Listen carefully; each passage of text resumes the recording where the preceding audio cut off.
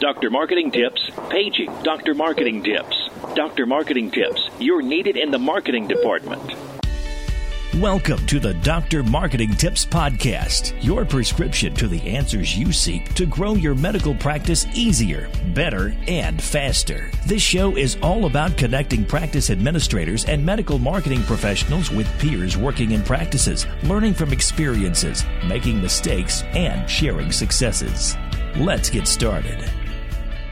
Hey guys, Corey here with you for Dr. Marketing Tips, and today I wanted to take a few minutes and talk about the importance of printed material for your practice, and specifically printed material that it looks good and it's something that you're proud of. You know, I was in a practice the other day. It was actually a physical therapy group that we work with, and I noticed that they were handing out copies of home therapy exercises.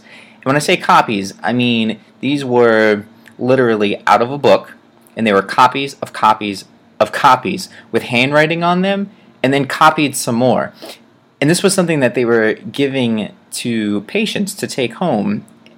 And aside from looking unprofessional, I mean, if I'm a first-time patient, you know, I just met this person, yeah, they're accredited, the place looks nice, but I'm supposed to take this home and trust this and do this thing that looks like it's from, 1980 and not think that maybe there's some sort of an update or something else could be done to help me get better. And, it just kind of creates a couple of different problems there. And obviously, some referral sources are not going to care. And plenty of patients don't even care as long as the information is good and there's a lot of quality there. But here at Dr. Marketing Tips, we're all about helping you attract and retain more patients.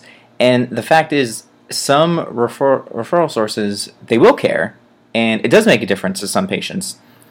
I like to think of it like this, and Jen and I talk about this all the time, but your practice is a business, and like all other businesses, you should have what's known as brand identity standards. And these are basically guidelines that say to designers or printers, what have you, basically what logo to use, how to refer to your practice, what the exact colors are when you're designing something, the font that you use, the type that you use. There's a whole bunch of these things to make sure that to make sure everything that you do is consistent, and that is really the key. Is you want to put your best foot forward with all of your printed material. And Jen and I use this example a lot, and we say, if your printed material was on a table next to a competitor's and you showed those both to a potential patient, well, which one are they going to pick up? And don't you want that one to be yours? So with that said, I wanted to give you 4 tips to help you produce a piece of quality content. Now, the first is simply create a folder on your computer at your office or at your home or your laptop, whatever you use, that has your logos, your past ads, your exact colors, which is known as a CMYK or PMS color code. More on that in a second. And you can get these colors and your logos in all different kinds of formats. You're going to want the PDF, the EPS, the JPEG, the PNG, and the AI file. You can get all that stuff from your designer or your printer. And if you keep all that stuff on your computer, neatly in one spot where you need it, it will save you a ton of time. Trust me, it's way better to have this stuff on a folder when you know exactly where it is than looking through emails for 30 minutes and only being able to find a JPEG when you need to print a banner and you don't have the right logo and you're not sure where to find it. It's just going to save you a ton of time. Alright, so number 2, kind of piggybacking off of number 1, is hire a designer to do your print work. And I know we're all on a budget, but if you want your material to look good, you have to spring for someone that knows what they're doing occasionally. I mean, that's just how it works. You can find good freelance designers starting locally, around you for $25 to $35 an hour, and they can help create that identity for your practice. And as a pro tip, have them create templates that you can manipulate in Microsoft Word, so they can put the logo on top, give it the pretty background, and then you can add the text as needed. You can change that out when you've got to create a sign for the office, or you just need a quick little flyer to hand out to patients, and you don't have to pay them every time.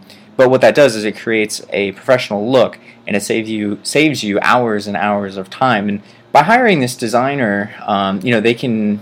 What you want them to do is be pretty consistent with your work. And once they get a feel for what you like, you'll find that they can do work faster and faster, and they'll do everything from your ads to your flyers, your posters, your banners, your trifolds. And if you just keep rewarding that person with the same amount of work, eventually they're really going to understand what you want from your look and from your practice. So that said, moving on to tip number 3, whenever you get something printed, have other people at your office review it. Sometimes we get so busy and maybe we want to wait for a quote-unquote big reveal before letting others see the brand new ad or the poster that's going to go in all the exam rooms across all the offices. And honestly, we find that these are the times when someone notices a spelling error or that you left off a doctor's specialty. And those are the things that are killer. So that stuff's kind of, it's bound to happen when you get wrapped up in a project and you're staring at it for hours and hours. So, first of all, don't feel bad about that because it happens all the time. And second of all, let someone else look at it and offer feedback. And better yet, make sure this person has never seen it before and preferably has nothing to do with marketing. Ask your mom, ask your husband, ask your wife, ask your brother, ask your cousin, somebody that has no idea what's going on. Sometimes they'll notice the errors, and sometimes they'll just say something profoundly simple as, well, that looks really busy, I'm confused. Sure, that can make you go back to the drawing board, but it will make a better piece in the long run. And you'll be really thankful they find some of those errors before you print a ton of them. See it life-size and in person, you might change your mind. You might want to make the last few second tweaks.